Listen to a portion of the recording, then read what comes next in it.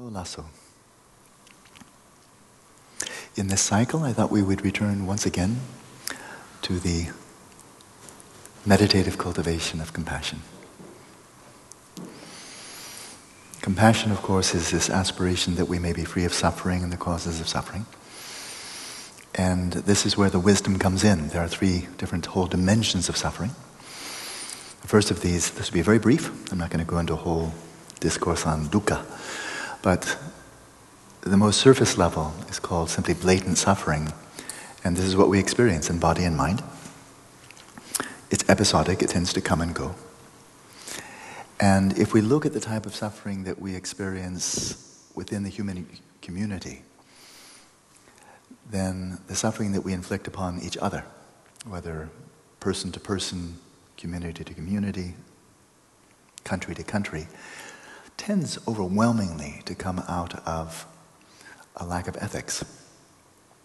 A lack of ethics, unethical behavior. Ethics, behavior driven by craving, by greed, by hostility, and so forth. So there's one level. So we can arouse compassion for those who are suffering blatantly, suffering from explicit suffering. This relates to ethics, and as we aspire, yearn that we may be free of suffering, of such blatant suffering, then together with that would come the yearning that we can live more ethically together, based upon the principle of ahimsa, of nonviolence.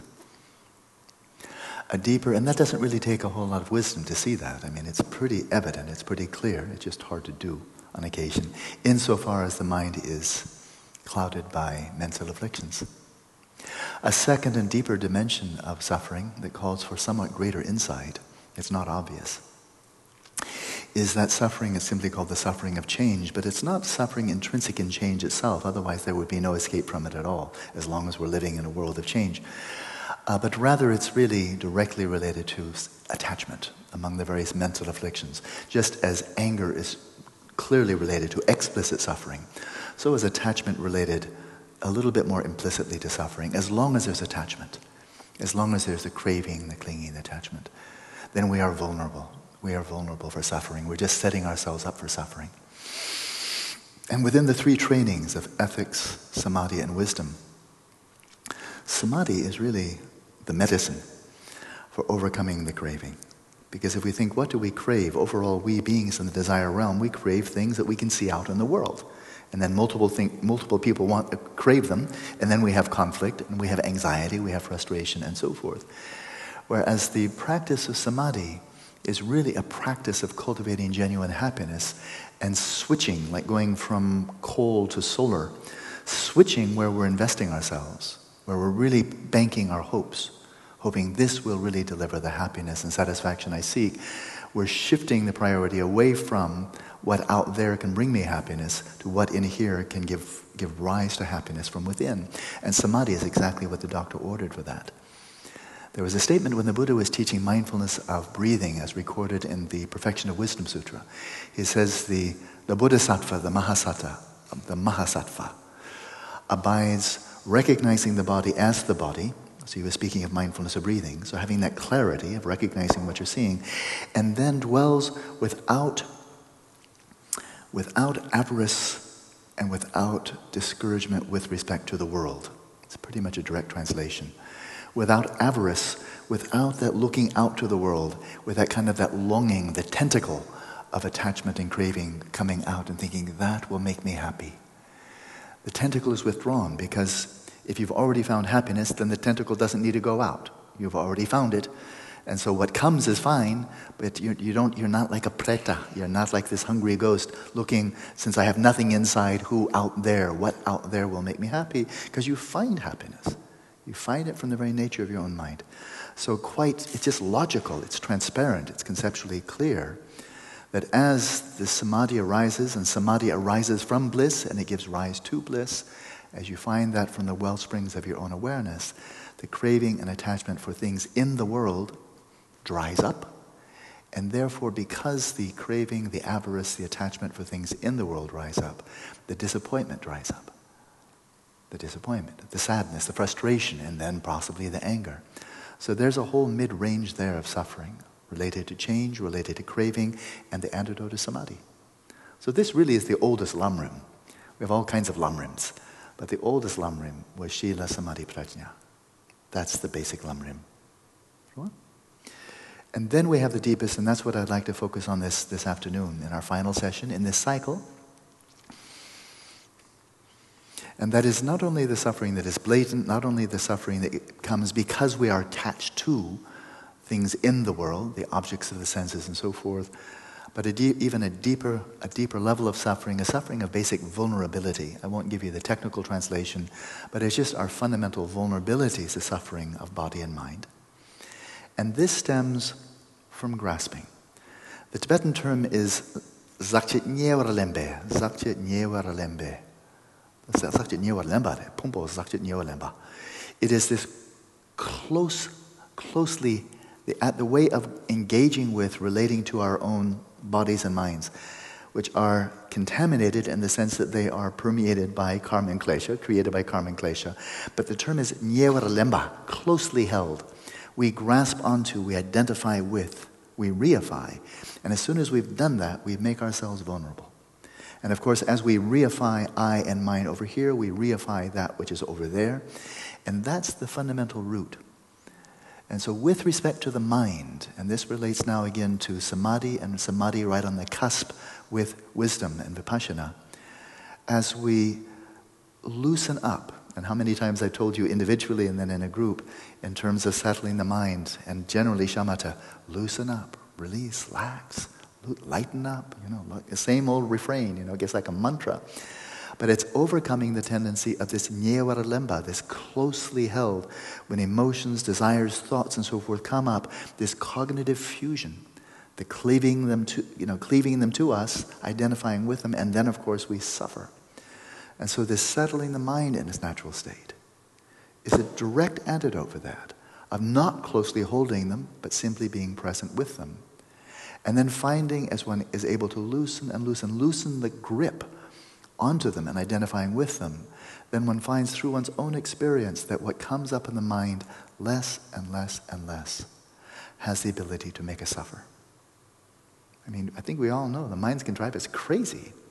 The thoughts, the images, the memories, the ruminations, the hopes and the fears, and they're all mental phenomena. And what gives them such power over us? To just make us miserable, frustrated. We can't even, so restless we can hardly even stand being in our own minds. It's not the thoughts. It's the close grasping onto them. So settling the mind is exact antidote for that. To become lucid with respect to the mind in the waking state is to become less and less vulnerable to your own mind and to be able to be present with it without being tortured by it. And the parallel then is directly over into dreaming. The more we are actually lucid in the dream, recognizing the dream as the dream, and therefore not closely holding on to it, on our own bodies in the dream, our own little minds in the dream, not latching onto and reifying others in the dream, but simply recognizing the dream as the dream. And insofar as we do that, we don't suffer in the dreams either. In fact, you experience euphoria just by knowing the dream as the dream. And there's nothing in the dream that can make you suffer. And it's perfectly obvious, but it would be like watching television and say, how can anything on the television make me suffer? It's just images. What are they going to do? Reach out and hit me with a hammer from the television set? Not possible. And so you just see that for yourself. You see these are just appearances arising in the space and freedom from suffering. So there it is with respect to the mind in the waking state, with respect to the mind in the dream state, that non-grasping and recognizing them as they are, as they're occurring, is freedom. And then imagining, and this is where I'd like to invite you to go in this session, imagine what it might be like to be lucid in the waking state. When a Buddha was asked, are you a god? Are you a celestial being? Are you an earth spirit? Are you a man? And he always said, no, no, no, and no. Not even, am I a man? No. And then he said, what? I am awake. I am awake. He was in the waking state what some of you have been in the dream state, lucid. And the freedom you had when you had that experience, the freedom you had there, he had here, right? So just to imagine that. What would it be like to be in the waking state, and to not grasp onto and reify anything. And this is really the root delusion. The assertion is utterly astonishing. It boggles the imagination. That nothing out here in the environment around us, no person around us, no body, nothing here exists from its own side, objectively by its own self-nature. It's an astonishing hypothesis. And it's like a dream. Well, the sequence, and here's our sequence practically. So many people study Madhyamaka, and I think the arrow never strikes the target.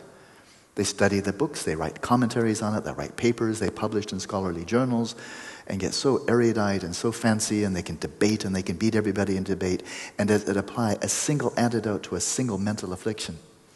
Maybe not. Maybe it does if they're really good and they practice. But otherwise, it's just food. It's just food for the conceptual mind. So how can we take these profound teachings, this perfection of wisdom, and actually have it be medicine and not just dessert? And there's a sequence. Settle the mind in its natural state. Learn experientially the emptiness of your own thoughts and images and so forth, so that you really get it and they don't harm you anymore. Because you realize that they are empty. It's not some big fancy philosophical, dialectic or anything like that. It's just you get it experientially.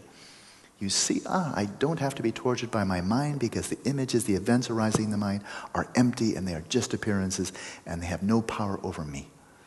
Gyatso Rinpoche made this point really strongly to me years ago when I was in a very intense 6-month retreat practicing settling the mind. Some of you heard this story, it's very short. But every month or so I would drive 20 minutes down to the nearest town to a very isolated telephone on the back of the public library, and I'd phone him and ask my questions about practice. And his counsel there, knowing the practice I was doing, he said, Alan, as you settle the mind in its natural state, even if 1,000 maras, 1,000 devils or demons should arise in your mind to assault you all together, 1,000 great marauders coming to beat you to a pulp, even if 1,000 maras arise, they'll not be able to inflict any harm. And then he added, even if 1,000 Buddhas appear, they will not grant you any blessing. They're just appearances. How can an appearance grant you blessing? It's just an appearance. And so you really see what is the source of blessing. It's not from appearances. There are blessings. I believe in blessings, but they're not coming from appearances, right? So there's a strategy for settle the mind in its natural state. Realize the emptiness of your own thoughts and mental events.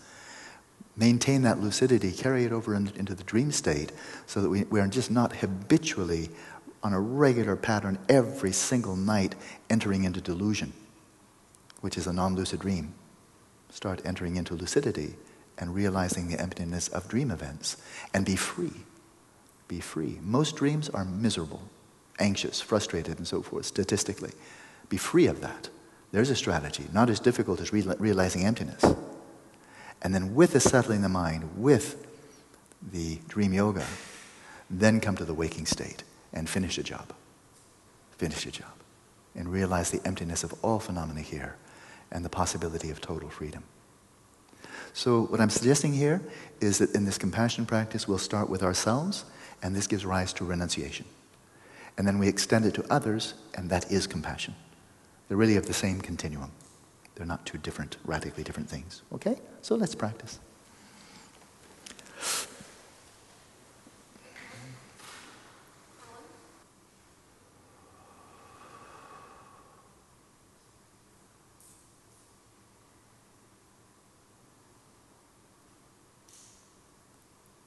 Even in our own bodies, we can self-inflict so much discomfort, stress. So let's begin the session with an act of compassion for ourselves. As we set the body at ease, relaxed, comfortable.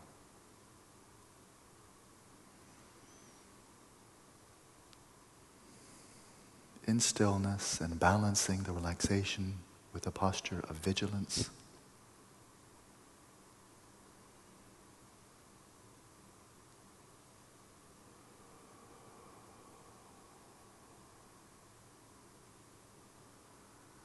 In this way, settle the body in its natural state, and then ever so importantly, Settle the respiration in its natural rhythm as you deeply relax with each out-breath.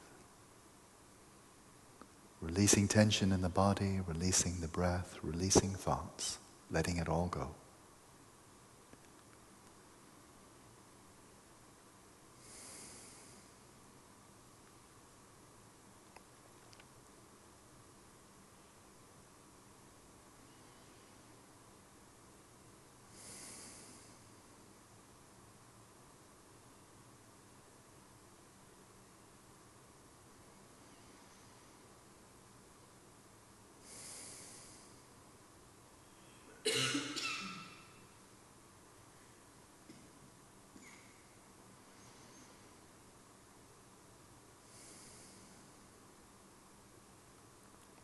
And for a little while, settle your mind with the qualities of ease, stillness, and clarity by attending to the sensations of the in and out flow of the breath, calming the obsessive and compulsive mind.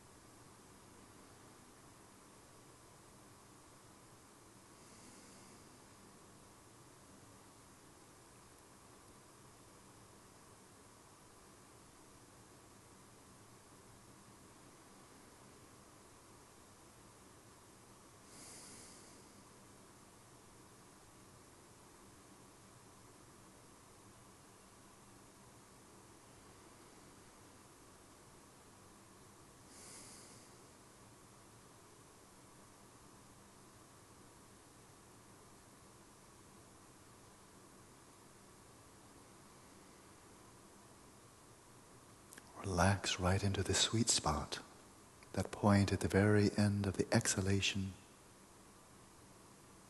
just before the next inhalation begins. Relax through that and allow the next breath to flow in effortlessly.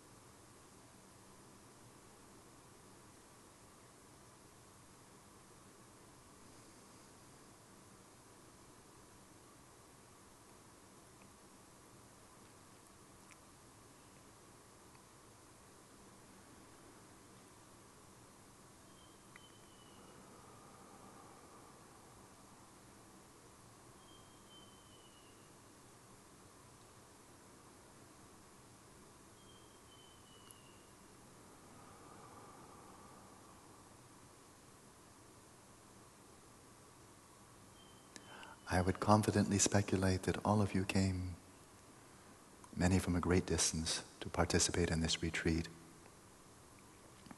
because you wish to suffer less, find greater happiness. Arouse this yearning now for yourself to be free of suffering, and consider, first of all, the first dimension of blatant suffering, especially of the mind.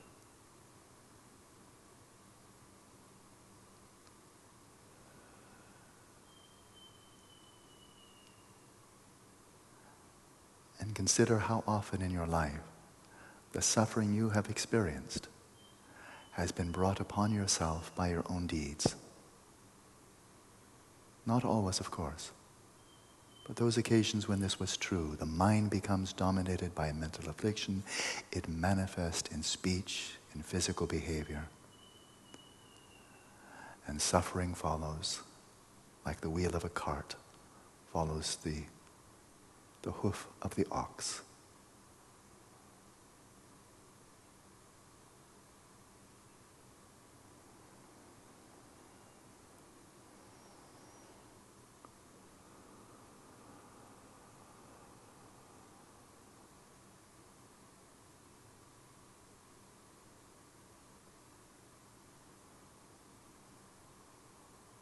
All experiences are preceded by the mind, are based on the mind, consist of the mind.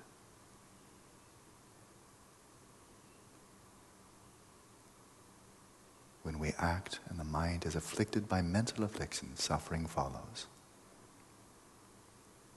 Like the cart wheel follows the hoof of the ox. Arouse the yearning that you may be free. Free of this self-inflicted suffering.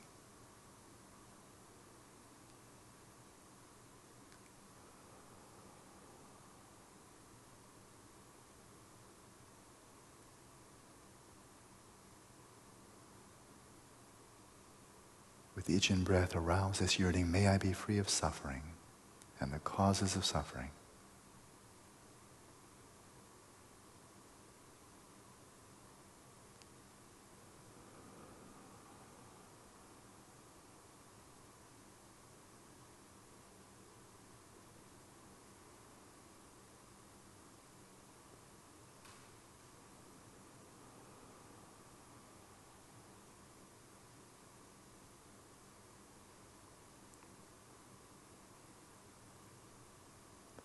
With each in-breath, imagine how you may conduct yourself, lead your lives in the world with other people, the environment,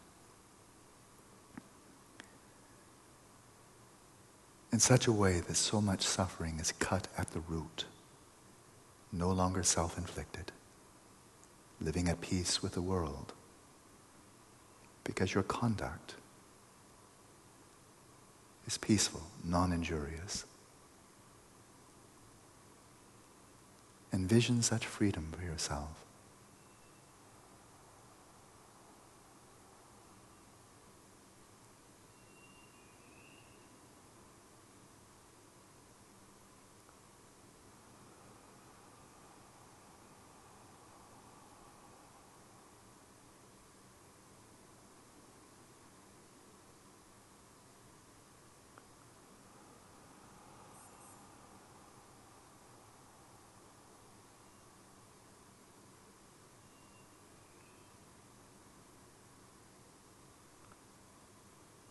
Then expand the scope of your awareness out over the world.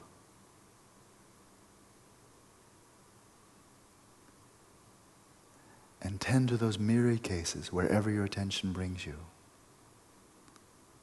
To those cases where we human beings undergo such suffering, whether in the household, between man and woman, between parent and child, in a community, nationally, internationally, how much suffering we bring upon ourselves.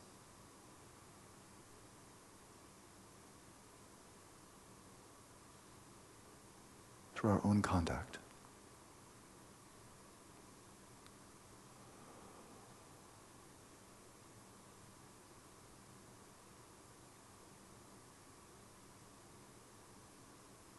And how often we justify it as we sow the causes of our own suffering and bring suffering to others and find a way to justify it at every turn.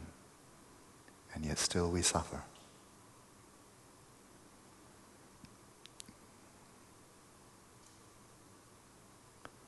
Embrace the world with your heart and arouse the yearning. May we all be free.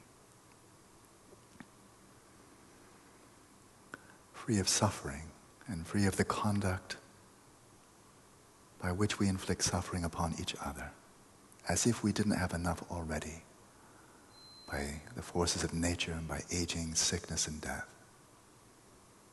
As if there weren't enough. let that be enough. May we cease.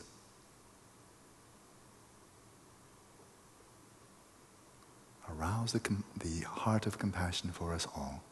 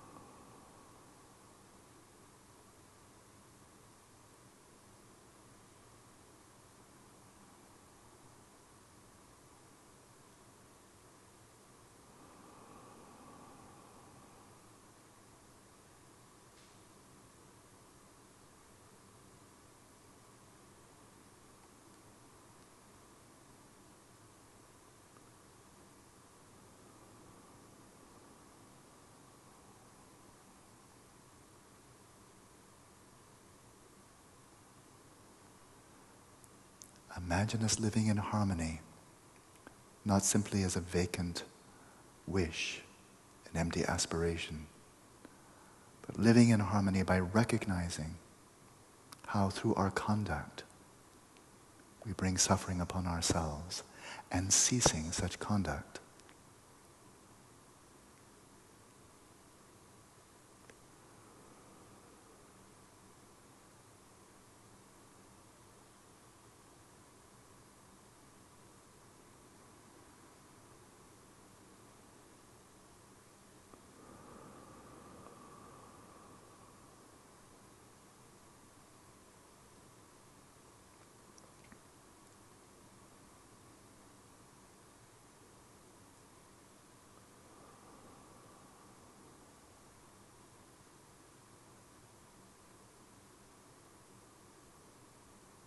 Consider once again your own life, drawing on your own memories, and ask of yourself, if you will, is it not the case that the more our own minds are out of balance, whether the simple attentional imbalances of laxity and excitation,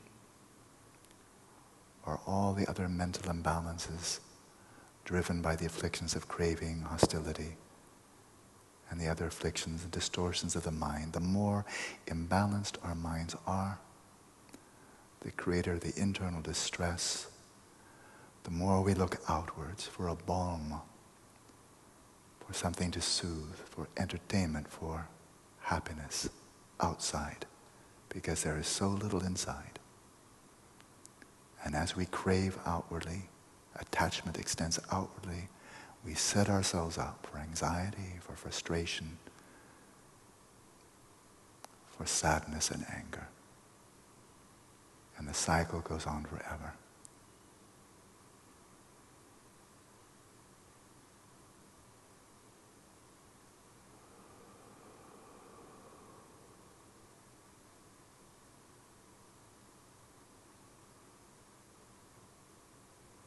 Attend to this suffering of change and the underlying causes, driven by craving and attachment, driven by inner dissatisfaction, mental imbalance.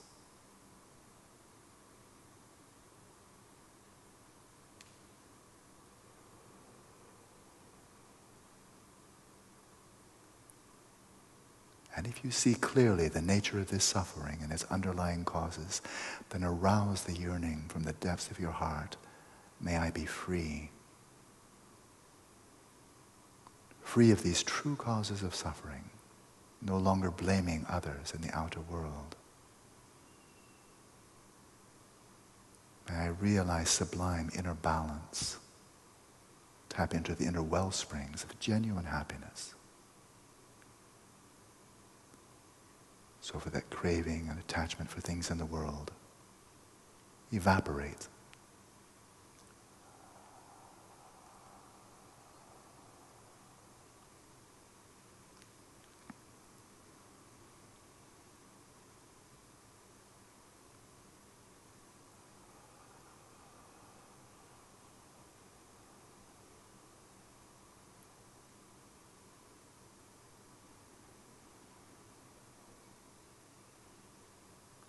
imagine becoming free. If we don't even imagine it, how would we ever realize it?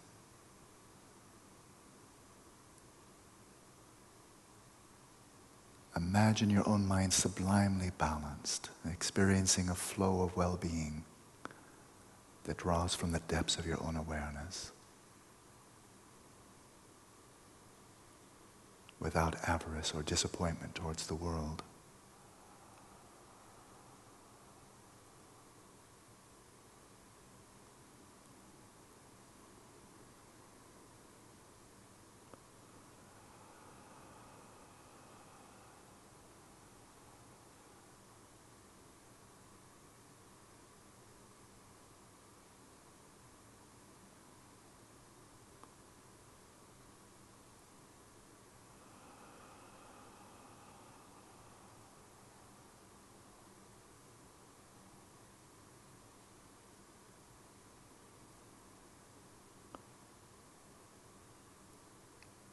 Then expand the field of your awareness out over the world and reflect with the eyes of wisdom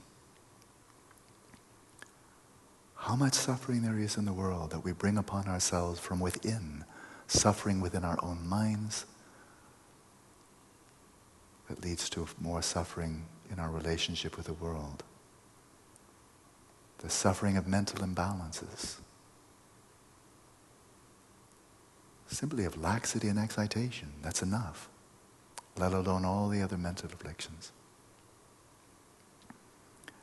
And how among the rich and the poor, the privileged and the underprivileged,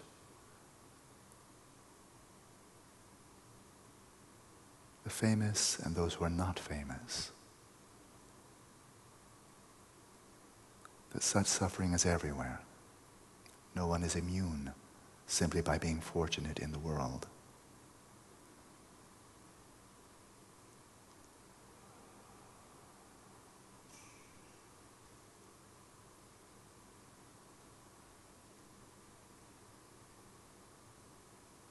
And we all seek freedom from suffering. Embrace the world with your heart and arouse the yearning. May we all be free of these inner imbalances of the mind and the craving that drives so many of them.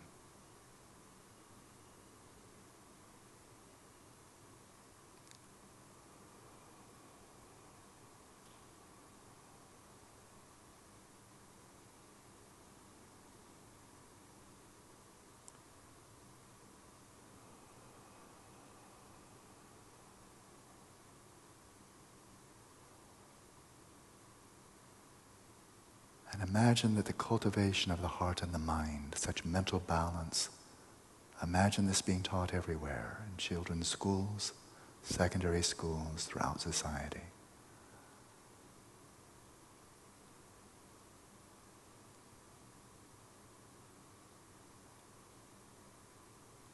And imagine the freedom of such inner serenity, inner well-being, through overcoming these inner causes of torment and distress.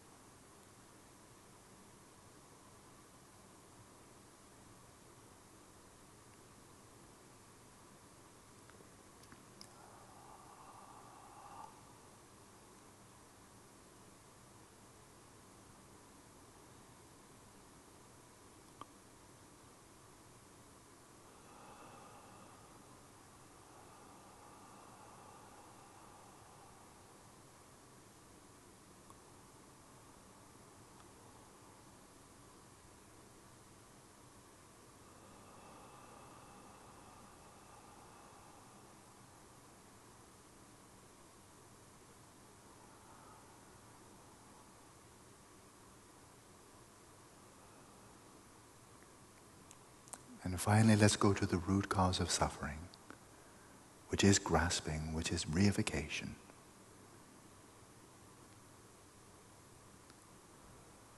grasping onto our own bodies, identifying with our own bodies,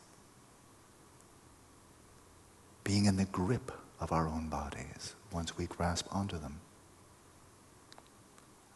Might it be possible to be embodied and yet not the victim of the body, by perceiving the emptiness of the body?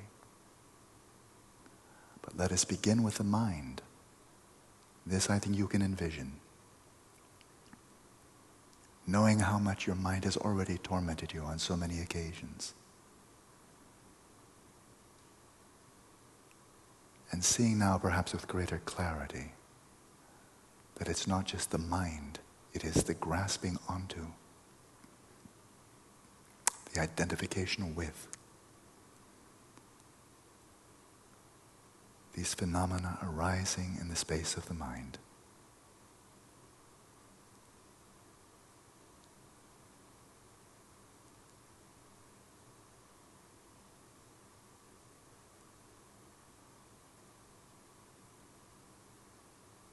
Imagine being free of such self-inflicted suffering. That these mental phenomena simply arise in the space of the mind, but by attending to them without distraction and without grasping, you become free. And they simply arise and pass with no owner in the space of the mind, and you have become lucid with respect to your own mind in the waking state. If you will, arouse that yearning to be free of this self-inflicted suffering, not by the mind, but by grasping and identification.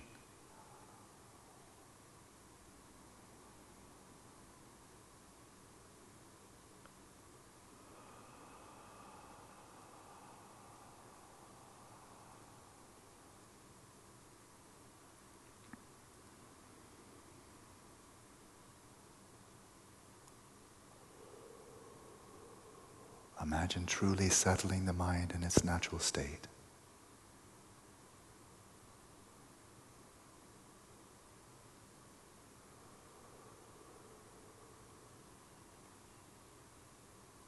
Until all of these comings and goings of the mind gradually dissolve. And you rest in the innate bliss, the luminosity, the serenity of your own substrate consciousness.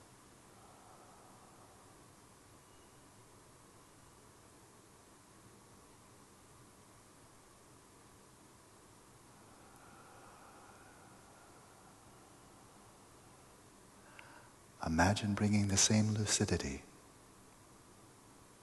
the same quality of recognizing mental events as mental events, empty, mere appearances. Imagine bringing this insight to the dreams.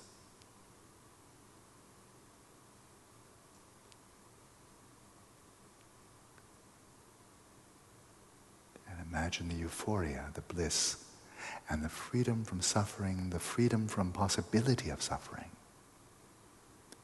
by recognizing the dreams as dreams.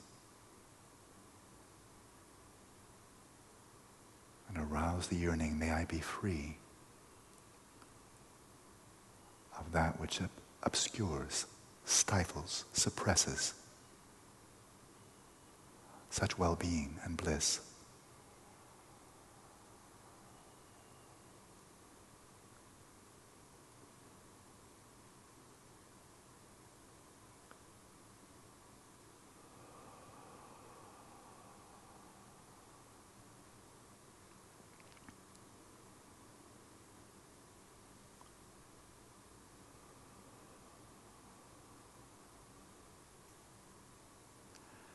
And imagine being free of suffering with respect to your own mind in the waking and the dreaming states.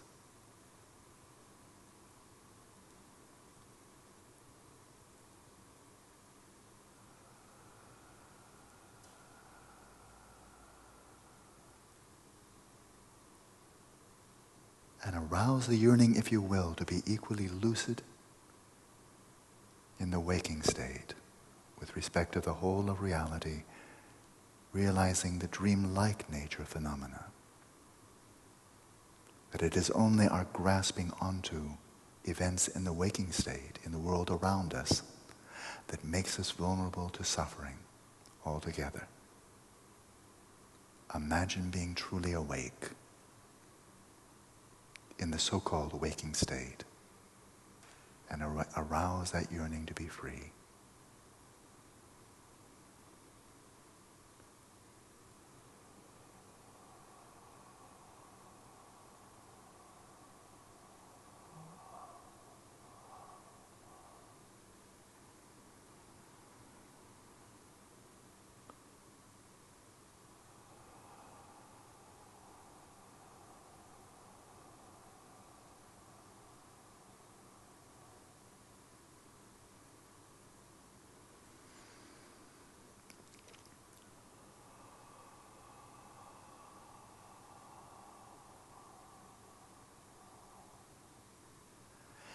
And now expand the space of your awareness out over the world.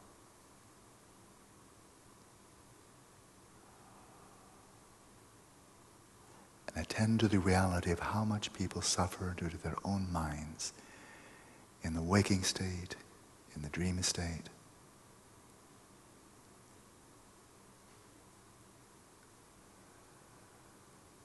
And arouse the yearning that each one, like ourselves, may be free of such self-inflicted and therefore needless suffering, not imposed upon us from outside, self-inflicted. May we stop.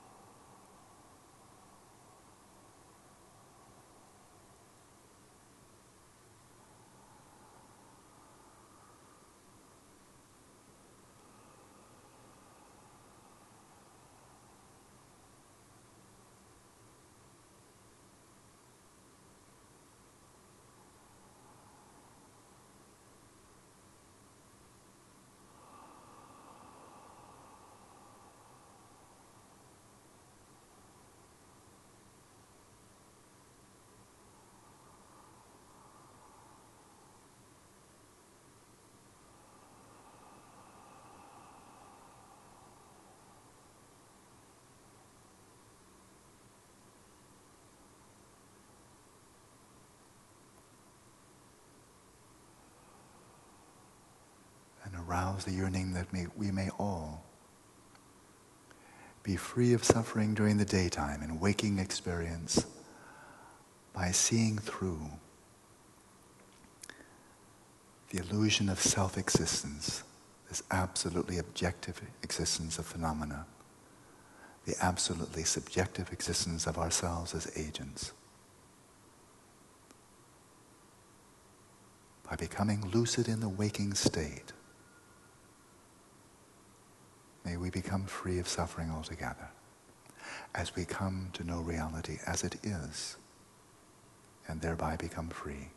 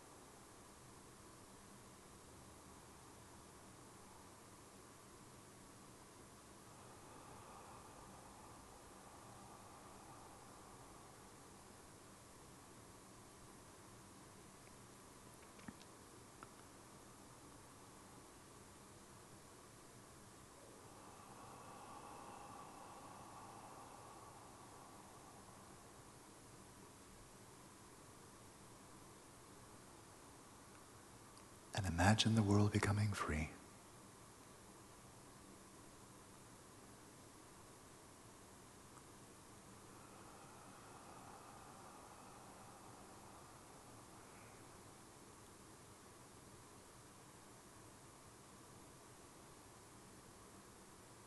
And then release all imagining, and for a moment let your awareness come to rest in stillness, in its own nature.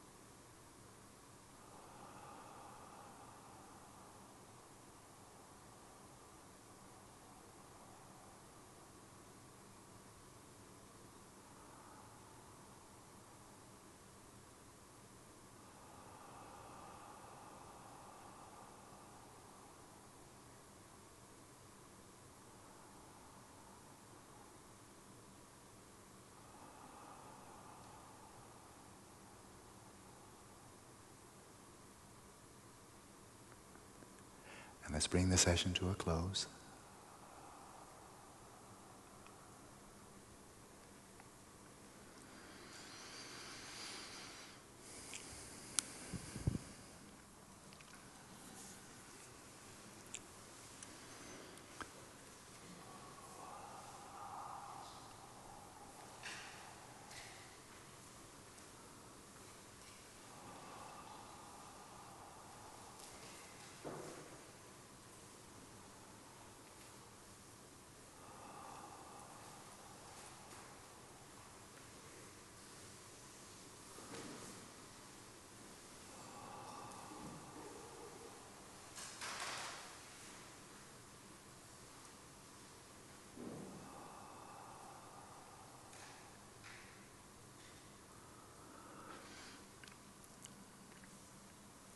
So, it really is odd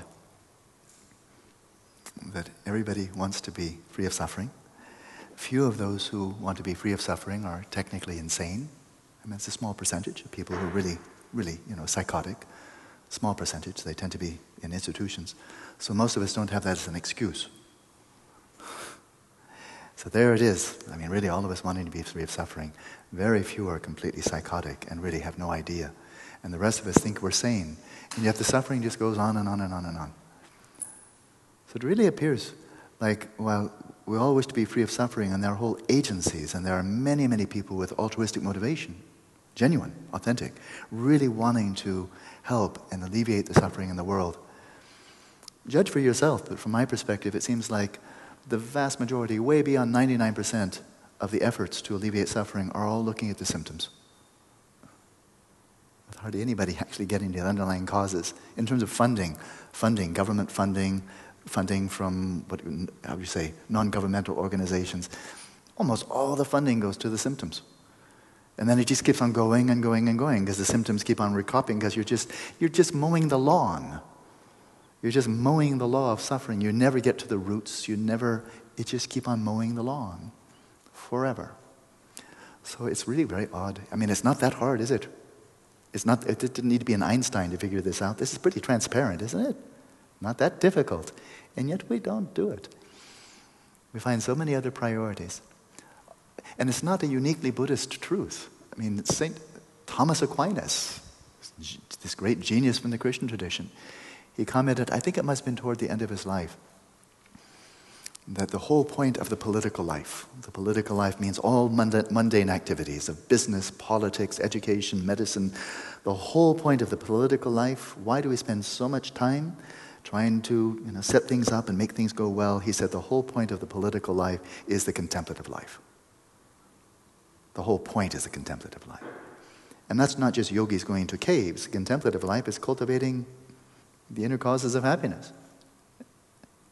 So, it's the insight, the wisdom, the knowledge is there in plain sight in Christianity and Buddhism, Hinduism and Judaism, Taoism and Islam. It is there, and yet so strange. So strange.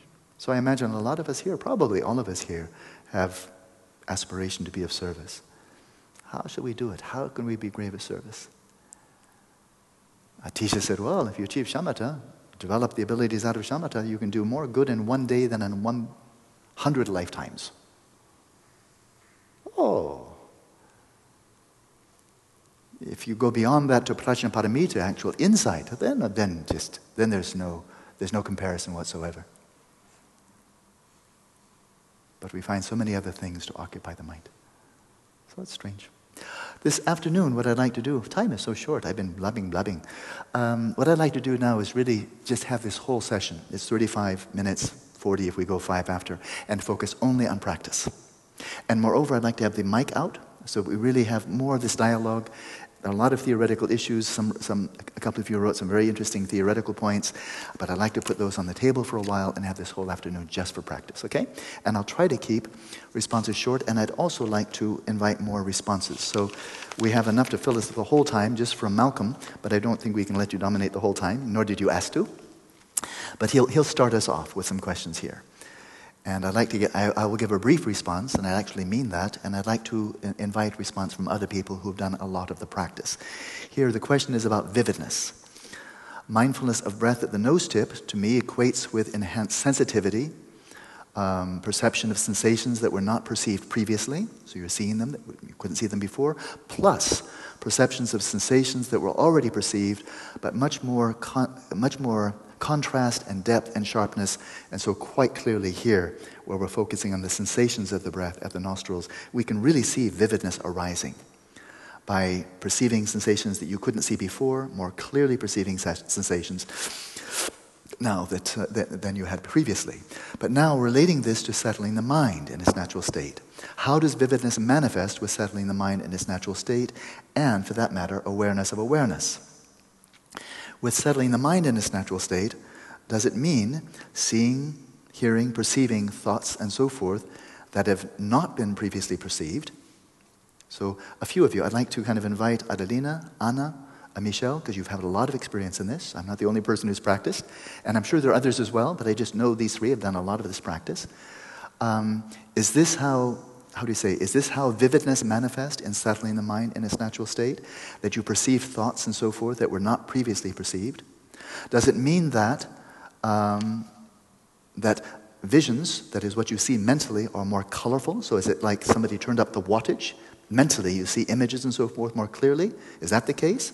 More colorful? Are mental sounds richer? More texture? Better audio system in your mind? Or all of this plus more? So let's pause right there. I'm going to give an incomplete answer because I would like to evoke more completeness from you all, okay, and have the roving mic. So I would say, for starters, definitely yes. Unequivocally yes. When you're settling the mind in its natural state, are you able then, as vividness increases, are you able to mentally perceive events that you could not previously perceive? No question about it. That one I say with total confidence. Okay? And so what you are doing is you are drawing from, you're not really pulling that up, but you're drawing from a domain of experience that was previously unconscious, just because it was working at a subtler level than your awareness was, and therefore it's unconscious. You're becoming more subtle, and therefore that which was unconscious becomes conscious. So very clear. So that I would call qualitative vividness, where we are being able to recognize subtle mental events, desires, subtle laxity, subtle imagery that may go on for seconds at a time that previously we just didn't even notice. Even if we are watching, and most of the time we're not watching anyway because we're looking outside to the sense fields. So that's when, yes, that I've called qualitative vividness. And that gets extremely subtle. And that's one indicator. This is a nice, honest litmus test. How is your vividness doing? Watch to see how subtle mental events can you discern while practicing settling the mind.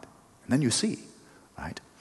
Then the other one is temporal vividness. You might recall this, where you're able to discern briefer and briefer events, a little spark, a little fleeting event, a pulse of something, an image, a little something, and it's just gone in a flash, a fraction of a second.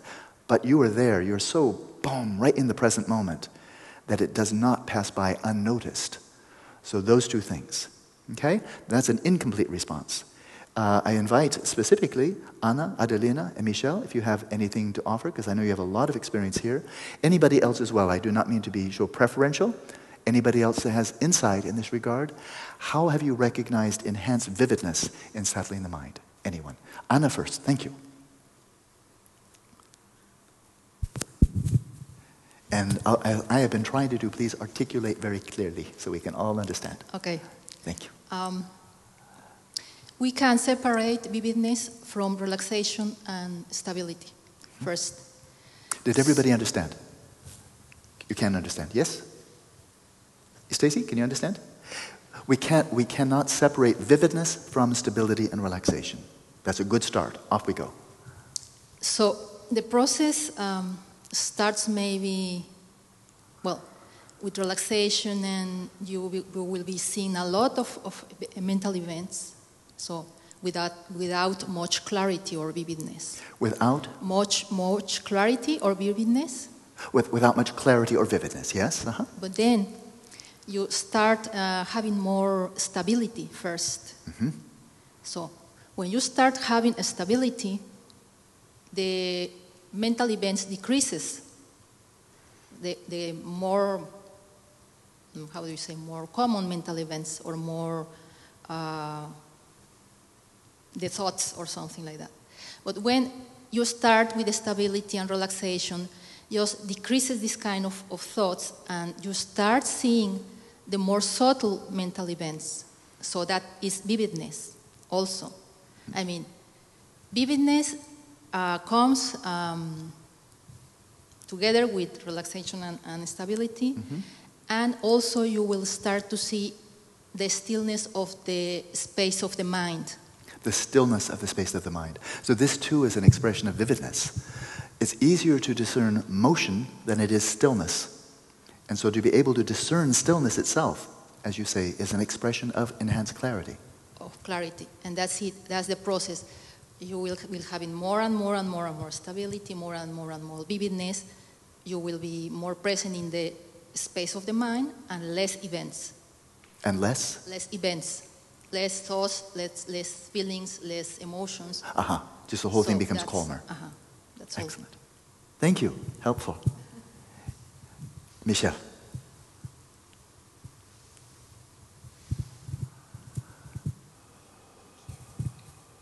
And you also do not be shy about, because I know you have some such experience, what are the ramifications in between sessions? Tunsam kikabla. In between sessions, any difference in vividness then? Yes. Oh, gee. No, please, I'm all ears. Well, I don't want to repeat what's already been said, but I will say that the experience of vividness is like being inside a light bulb. So there is a level of intensity that is just the raw experience of energy, I would describe. Mm-hmm. I think that's the best way to describe it. And why doesn't the energy rattle you, or does it? No. Why doesn't it make you like that? Exactly what Anna was saying, that it's the stability and the relaxation, that you can be there in that intensity, but in a very expansive way. Mm-hmm. So it's sustainable. It's not. Mm-hmm. It's not fleeting. It can be very sustainable. So that's the experience of it. And then the other thing that I would add is that the experience of, I think, Alan, you call them embryonic thoughts. Yes, embryonic thoughts. So it's that haven't quite fully explicitly manifested yet. Exactly. So there's and perhaps that's temporal, that you're able to catch mm-hmm. and experience it almost before it happens. So there's everything seems to slow down, mm-hmm. and you can just observe it right at the very beginning. I want to interrupt because it's great. I just want to interrupt there just to insert a little commentary, a footnote to her. Everything slows down, and why is that? You're getting more frames per second. And so it's like a slow motion movie. If you're getting more frames, and the frames are being shown at the same speed, but you're getting more frames per second, a slowing down quality. And so that then you don't feel you're hyper by identifying very brief events, they seem to be occurring more leisurely, more frames per second, higher temporal vividness, higher frequency. Right. Yeah, carry on. Which leads into why in between sessions it carries through, that the sense of vividness occurs when you're interacting and you're not interacting, but you are able to catch your emotions, for example, earlier on. So there's a sense of vividness in the temporal experience that, okay, I can catch it sooner before you get into the grip of an emotion or an experience. So it's again slows everything down, or the perception of slowing everything down, so that choices can be made, and then just the sheer vividness of the experience, and whether it is colors and the visual perception or any and of the five senses, that they tend to be much more vivid too. Mm-hmm. And Malcolm had a follow-up question, and I'd like if you would address this one also. That what is it when one is practicing awareness of awareness? The relaxation is relaxation, that's pretty easy. Stability is stability, that's easy. You're either wandering or you're not. But how, when you're practicing awareness of awareness, can you discern whether there's increasing vividness? What does that feel like? What are these symptoms, the indications that vividness is really arising in awareness of awareness during session and between session? What would you say? It's such a hard one to express in words. But again, it is the experience, and I come back to the word of energy, but that's not quite right, because it's the intensity of the experience, and for awareness of awareness, it's that expansiveness, so that just floating yet grounded in experience where you're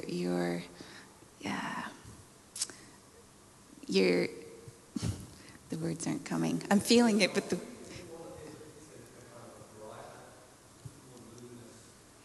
very much so, but not color. It's not color. My experience, yes. It's again back. I always think of it like that light bulb. That you're in that light bulb, but it's not necessarily a color for me. It's just that. Yeah, awareness has no color. Awareness has no color. Exactly, and I'm not. The words are not coming. I'm experiencing it though. That in between sessions, again, it's I think maintaining that expansiveness and while simultaneously attending to the details.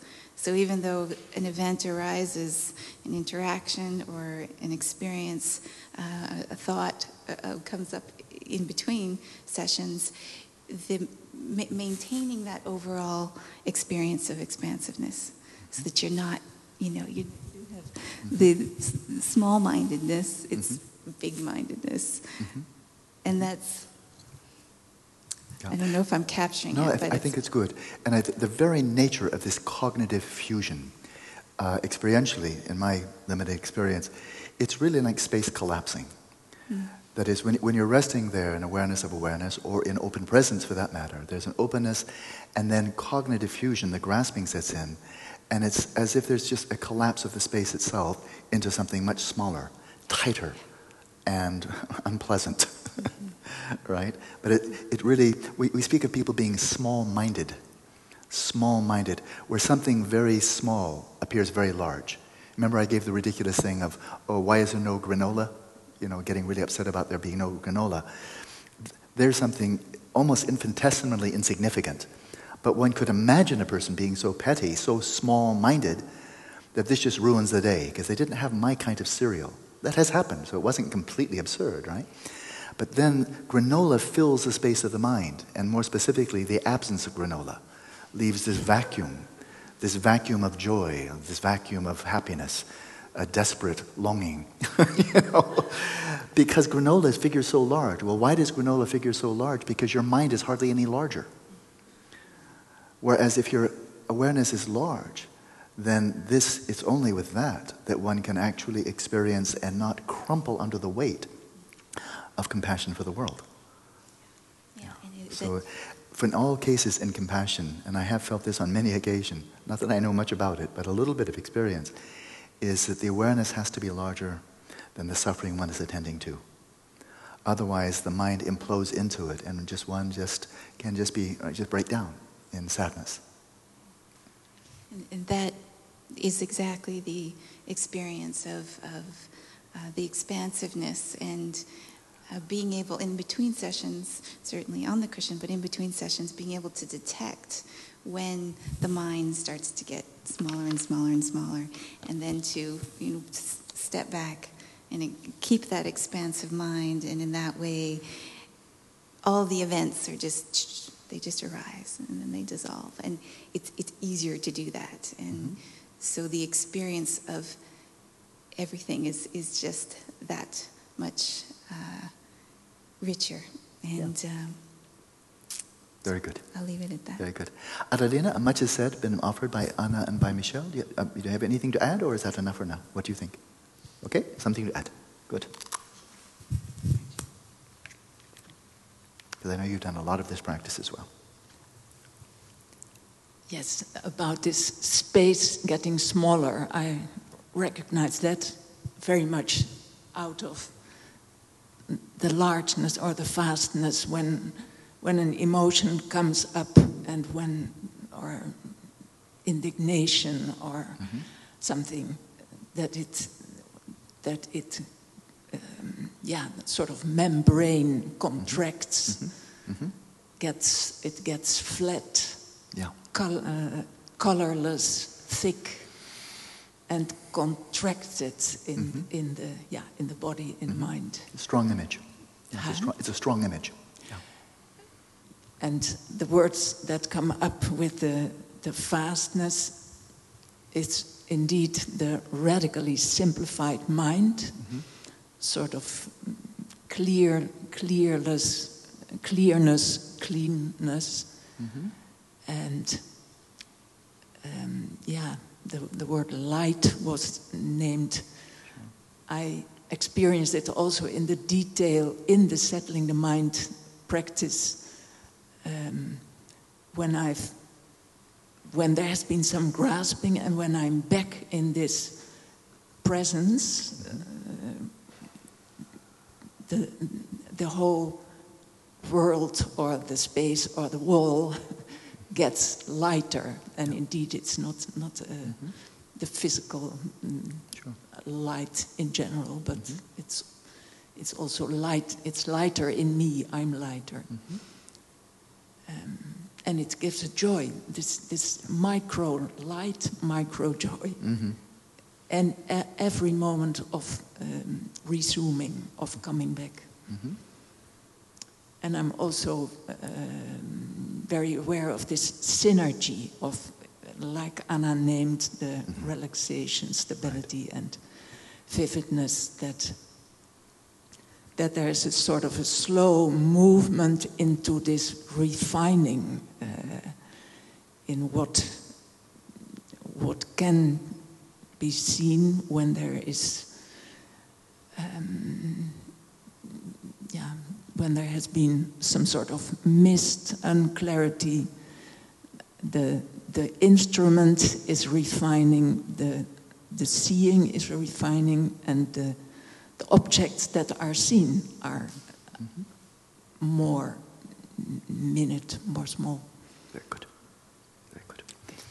All right. Malcolm has more good questions, but what I'd like to do now is something we've not done for days, and that is any questions you folks have now about practice.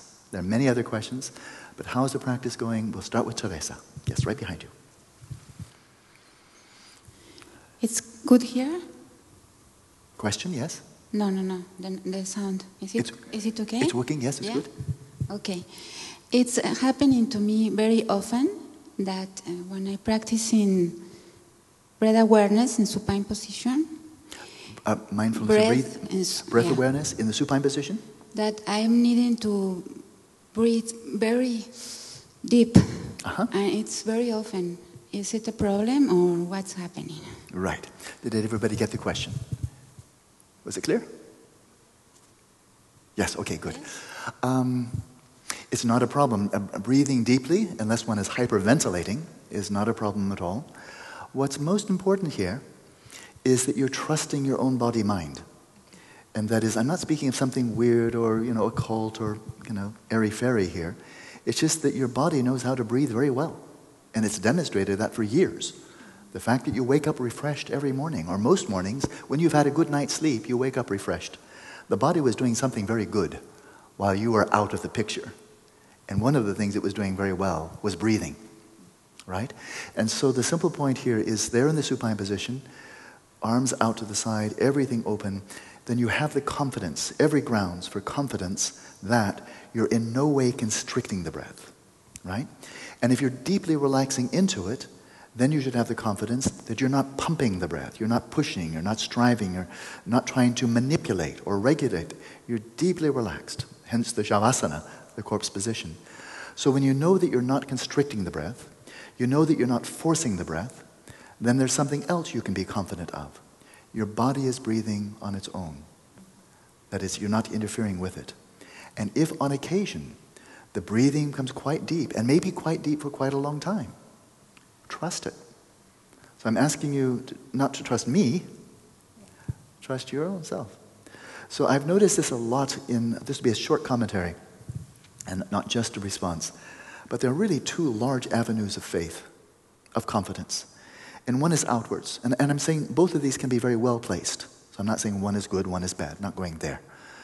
But one is outwards. One meets a spectacular Lama. One reads a marvelous Dharma book. One receives some wonderful teaching. Whatever, like that. And something out there inspires us, right? Maybe we receive a lot of Dharma teaching, and that inspires us. Oh, Shantideva is great. I have so much faith. I've read Shantideva's Guide to the Bodhisattva Way of Life. I've read this. I received these. They were wonderful. I now have so much more confidence, so much more inspiration, so much more faith. Why? Oh, because of this Lama, this teaching, and such, outside, right? That externally oriented faith tends to be very strongly related to developmental approach. This person outside, this text, this tradition gave me something to do, inspired me to do it, and it really works. And then we bow, then we're offering prostrations. Oh, the Lama is good, the book, the text is good, the Galupa tradition, Theravada tradition, whatever. Oh, I have faith. It's good, as long as the faith is, warranted. And then there's the faith of our own, one could say in Buddhist terminology, our own Buddha nature. The capacity of our own minds to heal themselves when we let them. The capacity of the body to heal itself when we let it, right?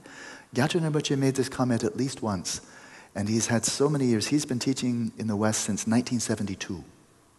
A long time, almost 40 years. And Westerners, of course. And he made this comment to his students who'd been teaching, some of them for decades. And many of them frustrated, oh, I'm not progressing as much as I wish, oh, I'm not gaining such realization, oh, I'm not blah, blah, blah, complain. And he made this comment, he said, the grounds for your so-called lack of progress, why you've not developed more fully, why your mental afflictions have not gone down so much, and so forth. He said, it's not because you have insufficient faith in Dhamma. You don't have enough faith in yourselves. And he's speaking to Westerners. I don't know that that's said very often in the Tibetan tradition, Mongolian tradition, or you don't have faith in yourself. I think not so often. But here he's telling us Westerners, with all of our self-contempt, our judgment, our driving ourselves, our low self-esteem, setting goals, not achieving the goals, and I'm just not good enough. And who? Me achieve shamatha? Oh, forget it. That's got to be. You probably have to live under a rock for 3 years. You probably have to have that type of discipline to achieve shamatha. I can't live under a rock. I'd want 2 rocks. And indoor plumbing. So there's the faith inwardly. And I've been a number of teachers. I think very strong faith. Buddhist teachers. Asian Buddhist teachers. I have no question about the depth and the sincerity of their faith in Dharma.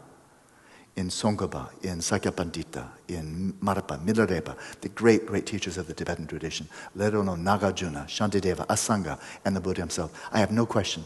Tremendous faith. But then when it comes to practice, they don't even try to achieve shamatha. Don't even dream about it. They hardly even try vipassana. Don't dream about it. They don't really practice state regeneration. They should do the sadhana for a while, do some 1-month retreat, some 2-month retreat. They don't think about achieving state regeneration. Why? Because they don't have faith in the teachings? No, they have tons of faith in the teachings. They don't have faith in themselves.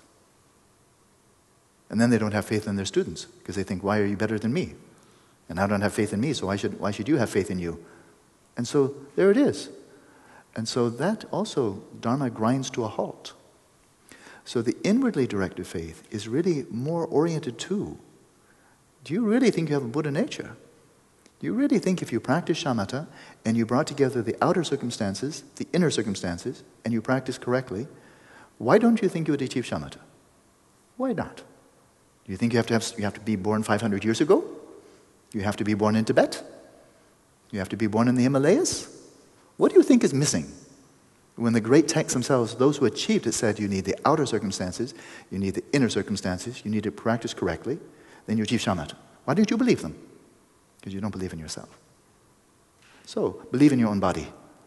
And when it breathes deeply, say thank you. And when it stops breathing deeply, then you say thank you. And just let the body breathe. That was a long answer. I said I'd give short answers, but you know how good I am at that. Further questions, comments? Yes? Ricardo. So, like 2 days into the retreat, I started having some sensations in my forehead, which eventually they moved, they kind of morphed. And I just missed the first part. In the retreat or in this one session? In this retreat. No. 2 days after the retreat started. 2 days after retreat. Okay.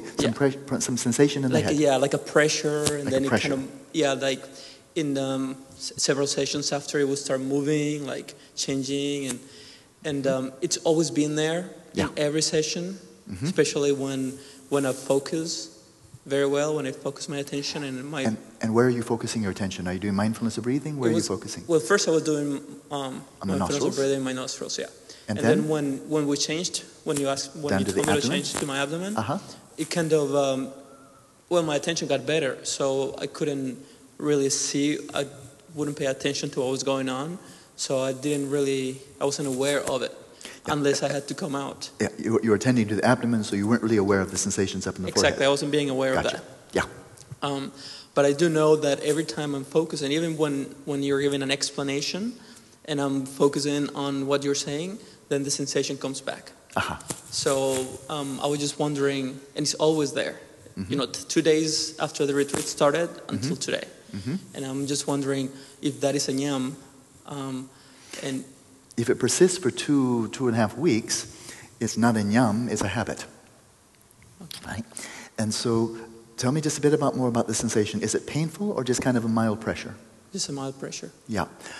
On the whole, we don't want any pressure. It would be preferable, not for no pressure to build up in the head. Okay? I'm glad it's not painful, because then then you and I'd have to go out and talk, get rid of this, because I don't want anybody to be harmed by the meditation. That's extremely important to me. So the fact that it's merely a pressure and not really unpleasant, it's good.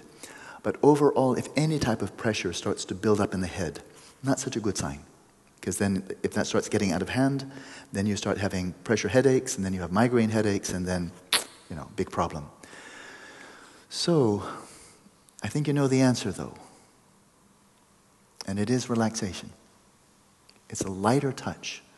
It's a lighter touch. We people living in the modern world, we are heavy-handed. It goes with the terrain. It's how we do things in the modern world. We're heavy-handed. And so when we do something, we do it with, a lot of us, we do it with intensity. We do it with goal-oriented. We do it with a lot of desire, a lot of ambition, and so forth and so on.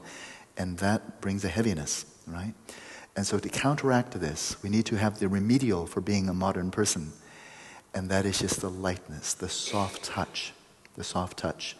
Again, I've often mentioned when you settle your body in its natural state, that your face is settled so relaxed, so soft. It's like the face of a sleeping baby, right? Just totally soft. And so if you can just spend more time in the early phases, they look elementary, but they're about as elementary as the foundation for a house. It's elementary, but if the foundation's no good, the house won't be that good. And so the foundation here is really spending time settling the body in its natural state. taking time, knowing it's time well spent to really go into deep relaxation in the body, in the shoulders, the face, the area around the eyes. This area right here around the eyes, and especially between the eyes, the forehead, the eyebrow area, this is the big magnet for tension.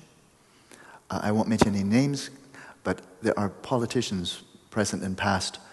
You look at their face when they're on television, and the forehead is always squinched. You know, it never loosens up. And I don't want to say any names. If you figured it out, that's your business. But it's just always scrunched, like the eyebrows brought together, the forehead always wrinkled, always scrunched between the eyes. Oh, like, what's wrong? You know, it never stops. You know, and what I want to just go out and just give this person a big massage, like. Open up the forehead, you know, just big massage, like that. Relax, dude. You know, it'll be okay. In fact, we'll all be better if you can relax more. So I didn't mention the name. Isn't that interesting? And everybody knows who I'm talking about. So there was an extreme case of, and what is an expression of? Maybe lack of, in some cases, because I'm not a psychoanalyst, lack of self-confidence, anxiety, low self-esteem, more anxiety, more fear, more drive and ambition, but fear of frustration, fear of failure. All of that's going to contract right around the eyes. So in some cases, it's very extreme, right? But I think we're generally prone to that. So the more that we can just release it and just be in the present moment. In the present moment, no goals, right? Just doing the practice. So see if we can just all lighten up, loosen up. Strong emphasis on relaxation, okay? Get back to me later and we can talk about it, okay? Next time I see you. Good, we have a few more minutes. Any other questions or comments? They can also be insights. We'll start with Sanjay, and if there's still time, we'll go to Noah. This is a question on settling the mind. Yes. Which is a new practice to me. So when visuals come past, I'm not caught up with them. And of course, when discursive thoughts carry me away, I recognize that. But I have some difficulty in sorting out the difference when a thought comes up, and I'm aware of it, but I'm still thinking it. Mm-hmm. Yeah, of course we can do that. That's one way of catalyzing the whole practice of settling the mind. This is the mind. Remember that preliminary exercise? Very deliberately, ponderously generating the thought image by image, and I'm doing it, but you can still observe it. Yeah, so that's certainly true. What that means is, go back to the core formula. Sustain your mindfulness without distraction and without grasping. What you're doing there is you're sustaining your mindfulness without distraction and with grasping.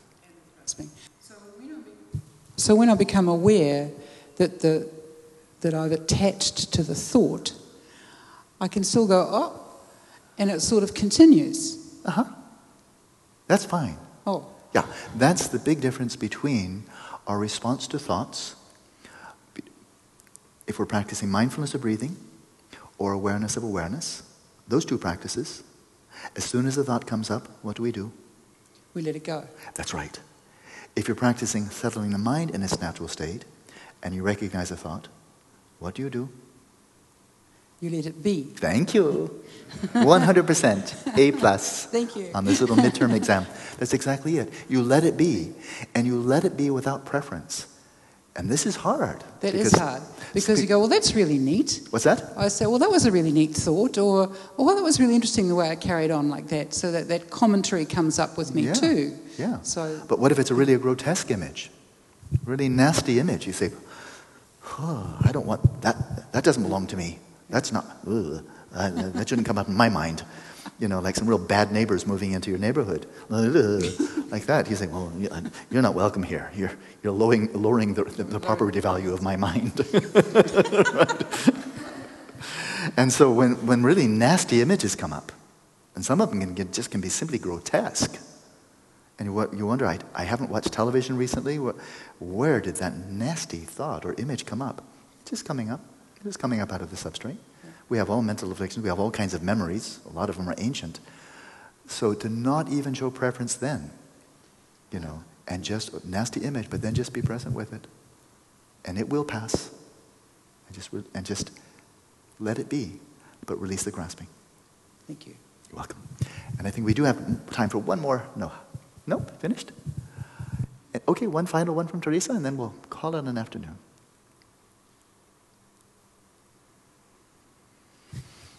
While practicing settling the mind, yes, sometimes I'm aware, as Anna said, that relaxation is the foundation. No?